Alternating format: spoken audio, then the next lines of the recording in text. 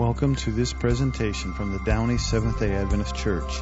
We are located in the greater Los Angeles area at 9820 Lakewood Boulevard in Downey, California. We would love to have you worship with us any Saturday you are in our area. Today's message is Don't Judge Me. Now, here's Bill Almack.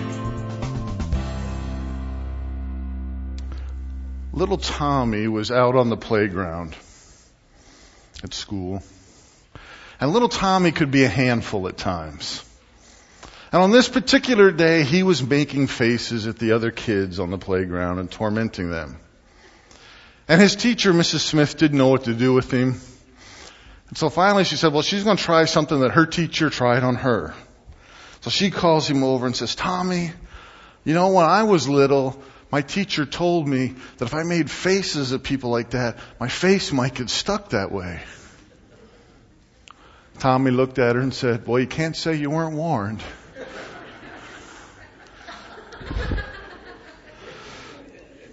Tommy might have been in more trouble after that, I don't know. But Tommy made a judgment, and a judgment that I'm sure his teacher disagreed with. But we're going to be talking about that today, judging. We're in the third message of our series, Crazy Things We Believe. We're talking about things that are out there that we kind of believe that maybe we shouldn't. Things that sound like they're in the Bible but aren't. And today we're talking about something that is in the Bible, but we often get wrong. And our title is Don't Judge Me. We joke about this at my family. And I don't exactly know when it started, but it might have been Alex's birthday. Because in our family, when it's your birthday, you have to pick where we go out to eat and what kind of birthday cake you want. So all the pressure's on the person, you know, whose birthday it is. And one year he said he wanted lemon cake with strawberry icing. And yeah, the rest of us said, ooh. And his response was, don't judge me. Turns out it's not bad. It's not bad. Lemon cake, strawberry icing, I recommend you try it. But I'm not sure, but that might have been when Don't Judge Me started. And it's a kind of a joke in our house, and it usually comes about whenever we're gonna, you know, somebody wants to do something a little weird or eat something a little different. Hey, don't judge me. Right? And you've probably heard people say the same thing, right? Or you've said the same thing. Don't judge me. And you know, Jesus said, don't judge me. Or he said, don't judge. And most everybody can quote Jesus' words on it, even if you're not a Christian. Most people know that Jesus said, judge not, lest you be judged.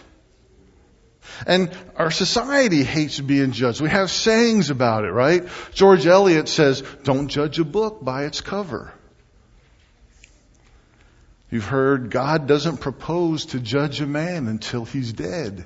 So why should you? Maybe you've heard only God is in a position to look down on you, right? Because God's in heaven. And even God himself said, people look at the outward appearance, but the Lord looks at the heart. Right? Don't judge. So why is it such a problem to judge? Why is this so universally disliked? Why is it condemned by God? Well, number one, because we almost all do it. And oftentimes we do it in such a way that is more hurtful to us than it is to the person we're judging. And we'll talk more about that in a minute. But, you know, we can quote Jesus' words exactly. Don't judge. And still misquote Jesus. Because we take the words out of context. And we say it in a way that doesn't get the whole truth across. So let's look exactly at what Jesus said. This is in Matthew 7. Of course, it's in your bulletin, in the sermon notes too. It says, do not judge, or you too will be judged. For in the same way you judge others, you will be judged. And with the measure you use, it will be measured to you. Why do you look at the speck of sawdust in your brother's eye and pay no attention to the plank in your own eye? How can you say to your brother, let me take the speck out of your eye, when all the time there is a plank in your own eye? You hypocrite! First take the plank out of your own eye. Then you will be able to see clearly to remove the speck from your brother's eye. Do not give dogs what is sacred. Do not throw your pearls to the pigs. If you do, they may trample them under their feet and turn and tear you to pieces. See, most of the time when we read this passage, if we go back here, we get to the first three words, do not judge. And we add an exclamation point and call it done. Don't judge me. Right? That's what we want to have happen. But when you read the whole thing, you've got to be careful here what you're talking about. For number one, when it talks about brothers and sisters, it says, look at the speck of sawdust in your brother's eye. We're talking about fellow believers. Brothers and sisters are always fellow believers. Okay? So we're talking about other fellow believers, other Christians. And it says, you're looking at a speck in their eye when you've got a plank in your eye. When you think of the word plank, what do you think of? Big pieces of wood, right? Not some little 2x4. It's not even 2x4, but 2x12s. Yeah. Now we're talking about real wood, right? How could you possibly see a speck in somebody else's eye when you've got a 2x12 in your eye? Right?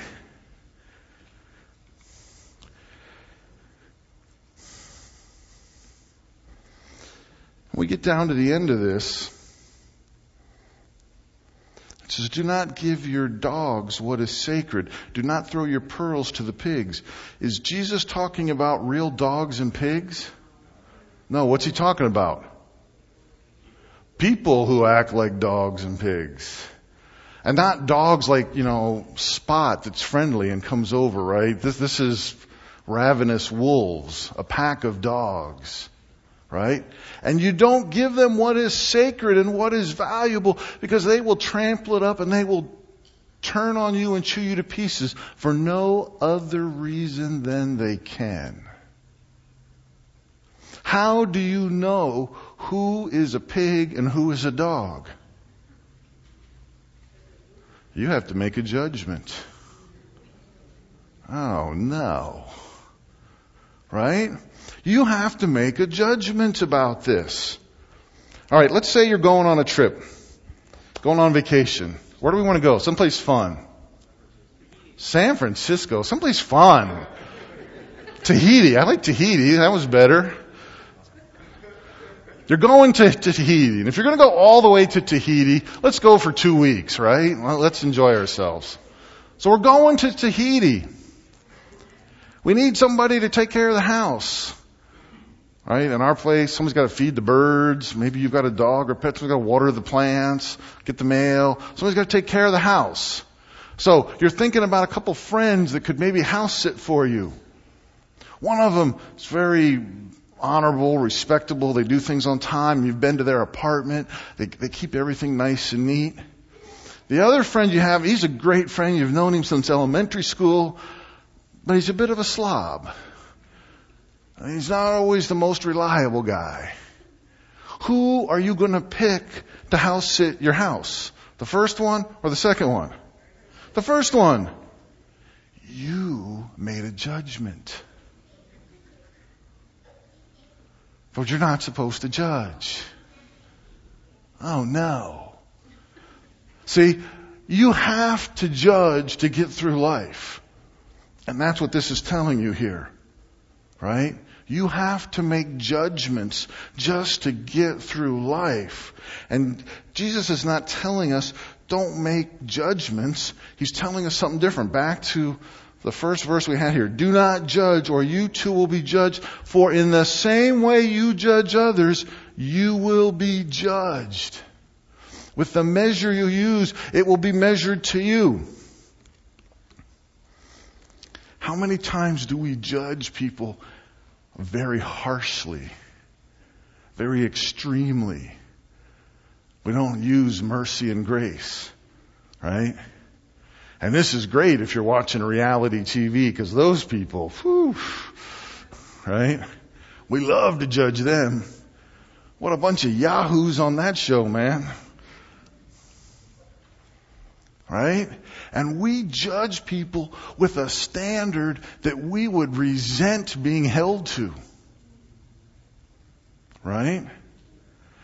And Jesus says, listen, the same way you judge others, you will be judged.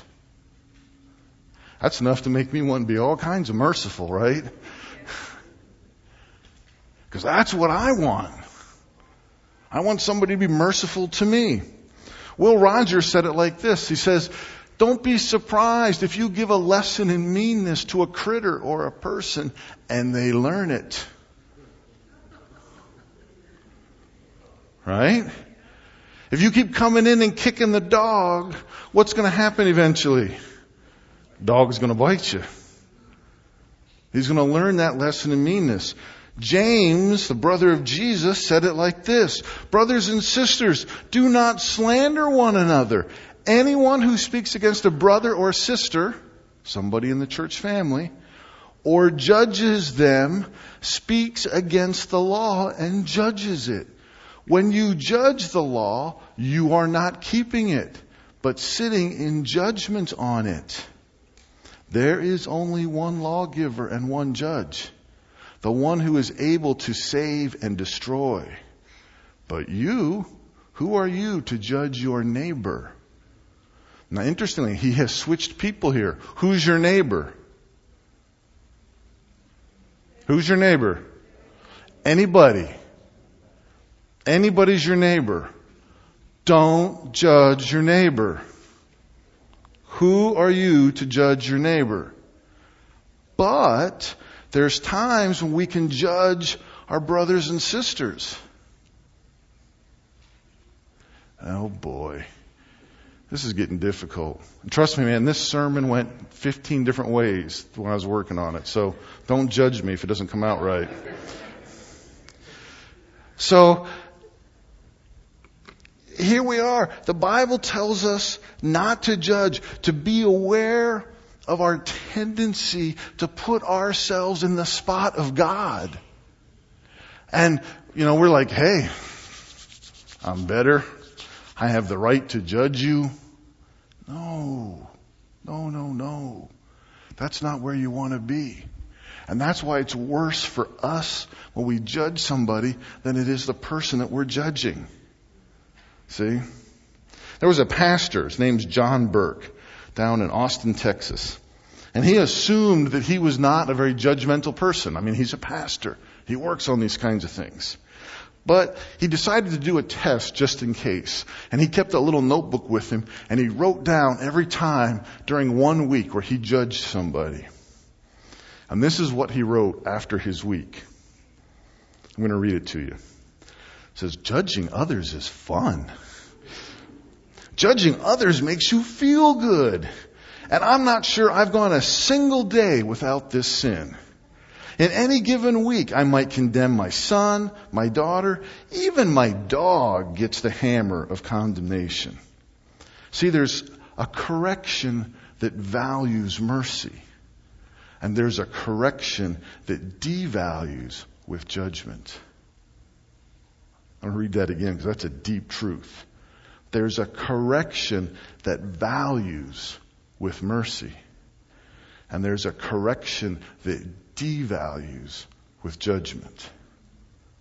Because I watch the news and I condemn these idiotic people who do such things. Most reality TV shows are full of people I can judge as sinful, arrogant, stupid, childish.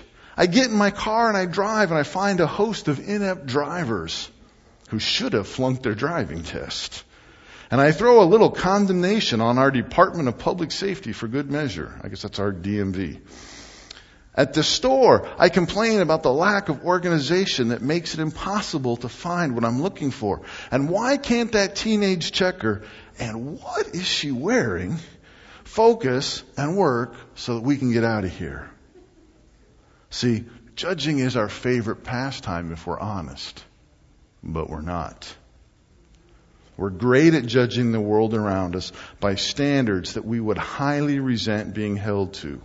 Judging makes us feel good because it puts us in a better light than others. Right?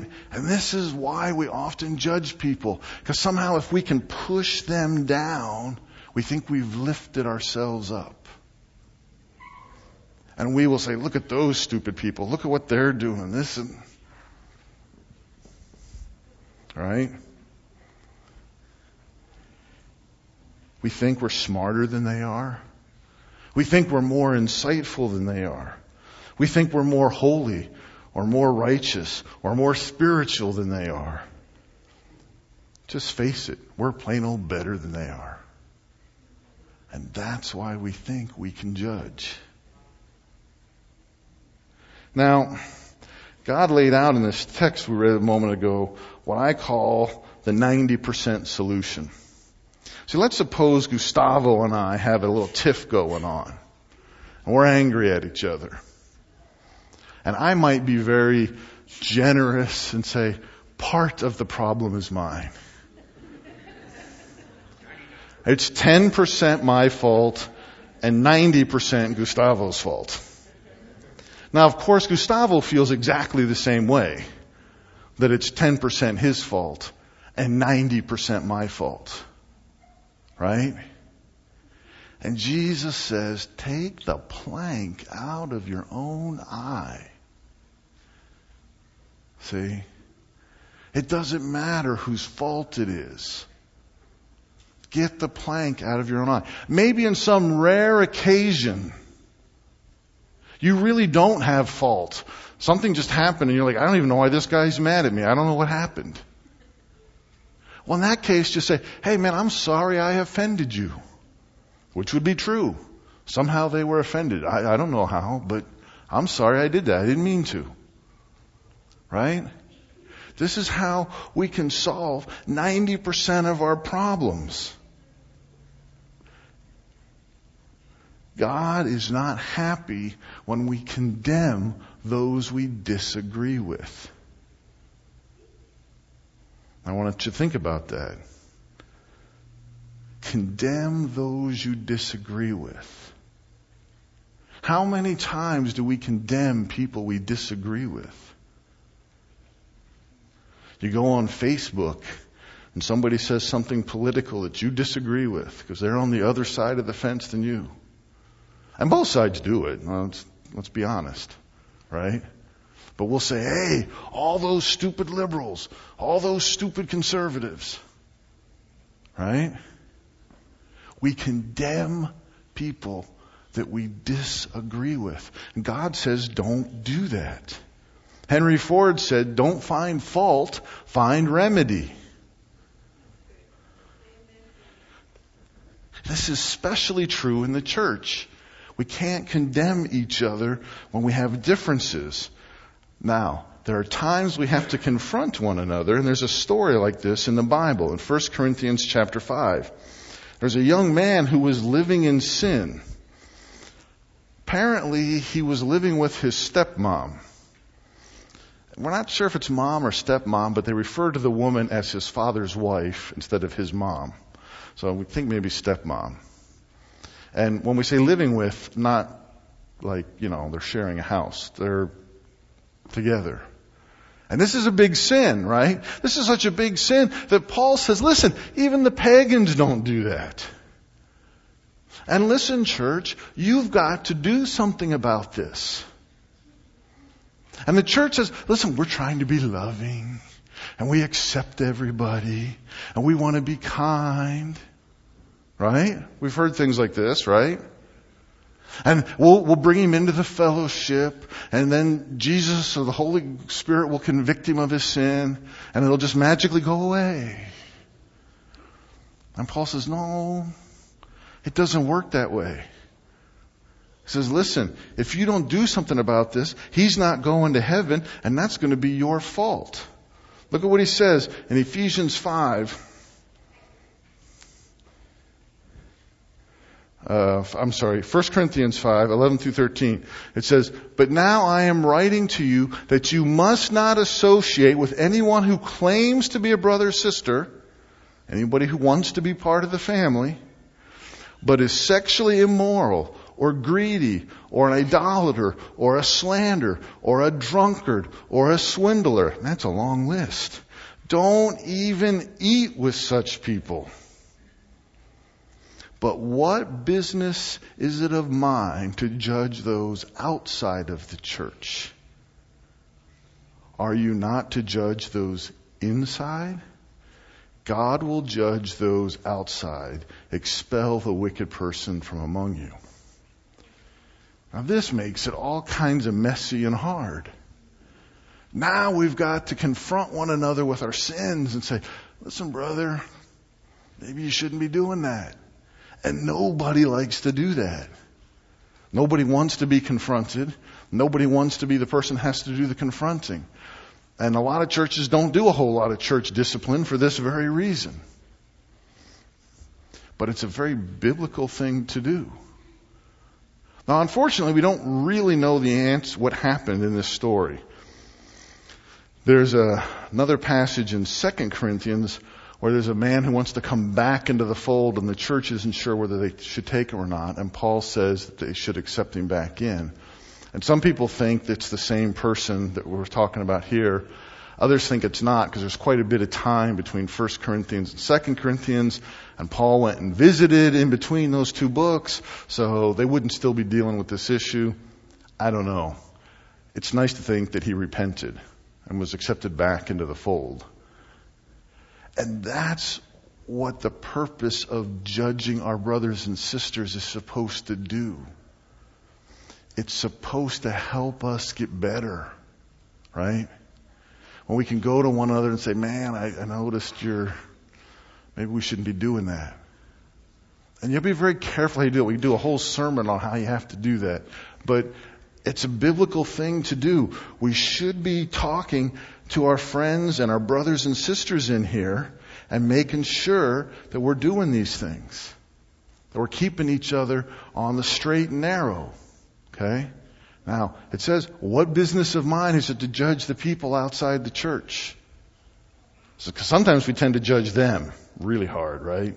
Look at those guys. Whew, glad I'm not like them. Don't do that. God will take care of them. But we're supposed to judge so that we can help one another inside the church. Okay?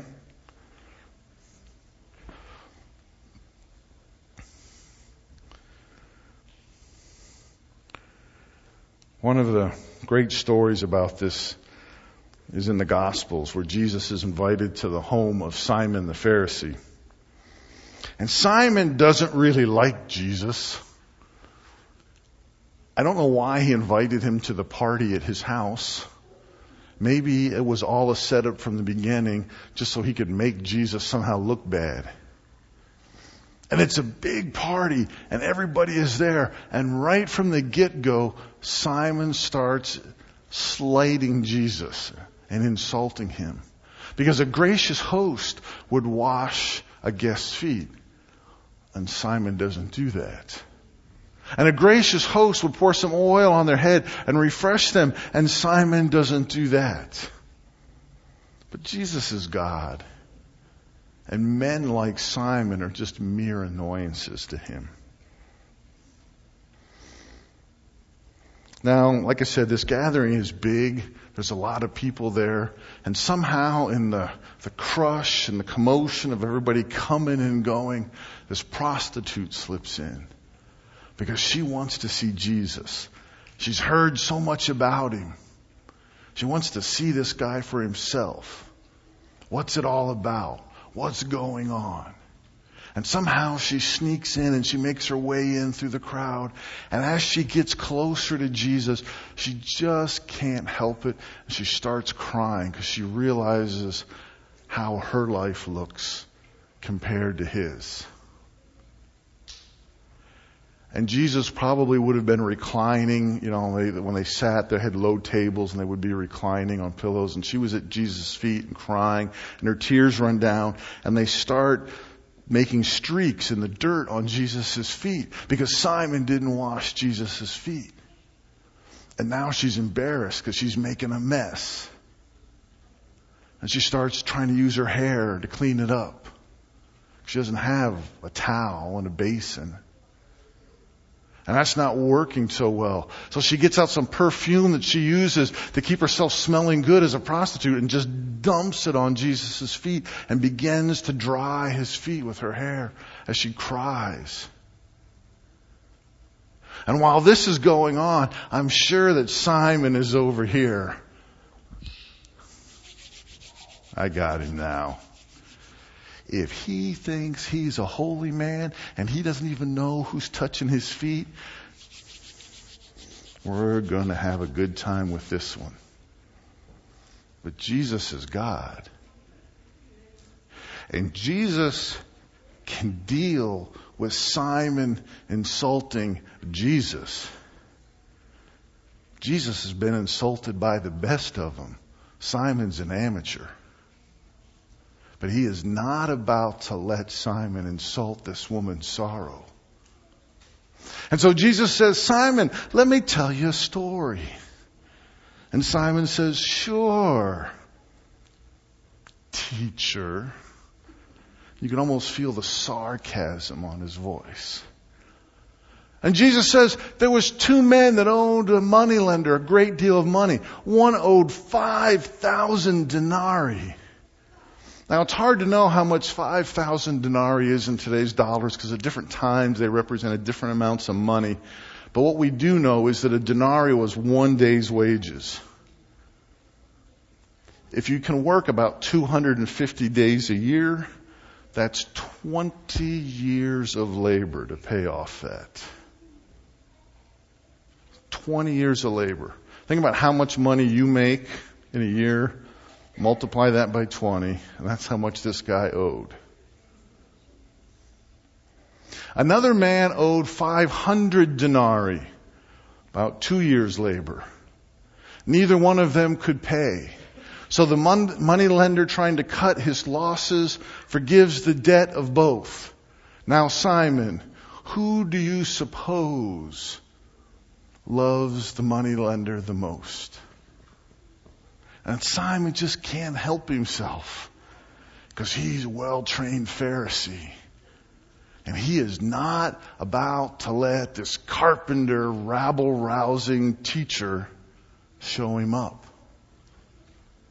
And Simon says, well, I suppose the one who was forgiven the most loves the most. And Jesus says, very good, Simon. You have judged correctly.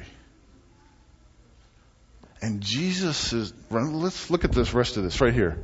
Jesus turns his back on Simon. He turned towards the woman, turned his back on Simon and said, Simon, do you see this woman? I came to your house and you did not give me any water for my feet.